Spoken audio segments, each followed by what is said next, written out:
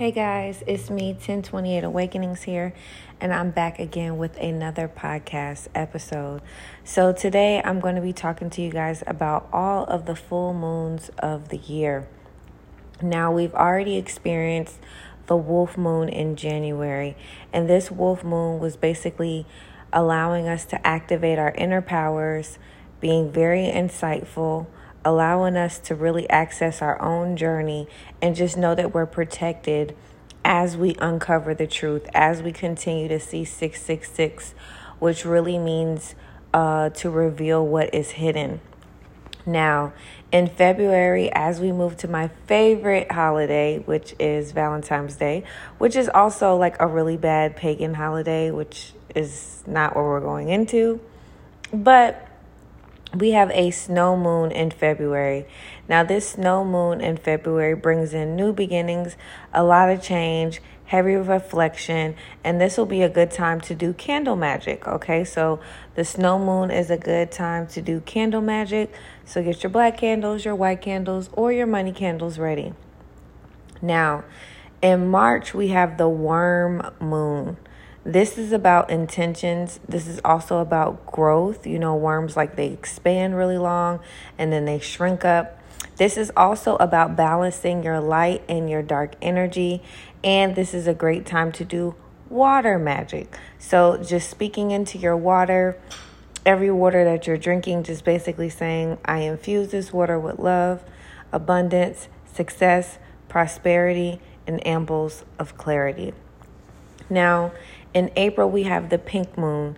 This moon is about rebirth, renewal, discovery, okay, fertility, so birthing in new ideas, all right, goals, and also plant magic. So I would also tell you guys at this particular time in April, underneath the pink moon, new moon, the pink full moon, go ahead and get a plant that you love, infuse it, buy it on that day, plant it on that day, and nourish it, okay? Then in May, we have the flower moon. This is all about abundance, money, success, romance, a lot of fun, celebration, and basically fairy magic. Okay, so just understanding what fairy magic is, basically believing in the impossible, knowing that the impossible also means that I am possible, and celebrating your wins. Now in June, we have the strawberry moon. The strawberry moon is more about manifesting what you want, being grateful for all the things that you... I'm so sorry. Being grateful for all the things that you've already manifested. And just understanding the fruitfulness of everything. It wouldn't hurt to eat a strawberry, all right? And nature magic is really, really important. So just making sure that you're eating the things that you love. Now, in July, we have the buck moon. Now, this is also represented by the elk. This is in July, and this is basically activating your inner fire.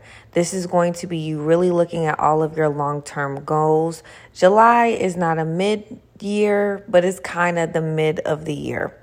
Also, taking on leadership roles, okay, and just paying attention to the sun, getting a lot of sun, getting that vitamin C, all right, and activating that fire magic. So you could be doing things with candles, making your manifestations, burning them, turning them into air, which is moving them into a higher element of state of consciousness.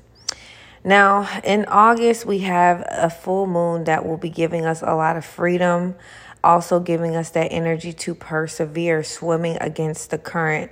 We will also be gathering a lot of information from the universe, and we will also have weather magic. Okay, so basically using rainwater is a really good way to use weather magic, and you guys can look into these things.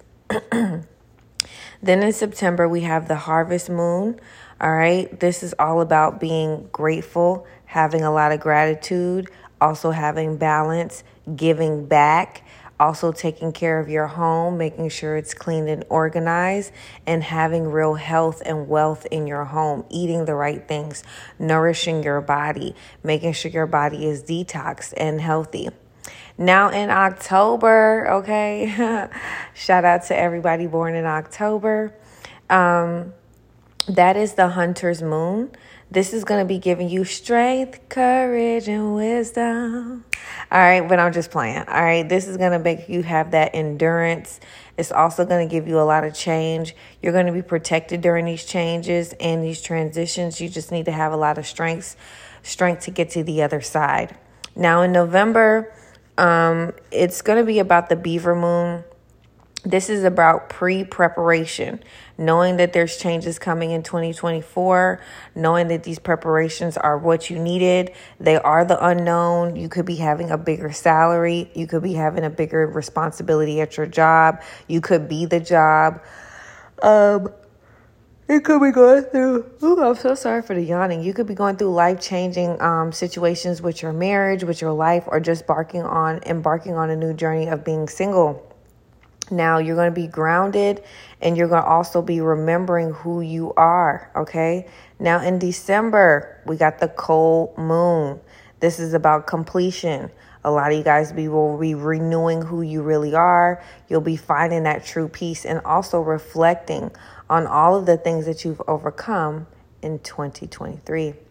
This is all of the full moons of the year. I hope you guys like this. We'll always do check-ins and recaps as we go. And let's ride. Thank you guys so much for listening, and I'll see you on the next podcast.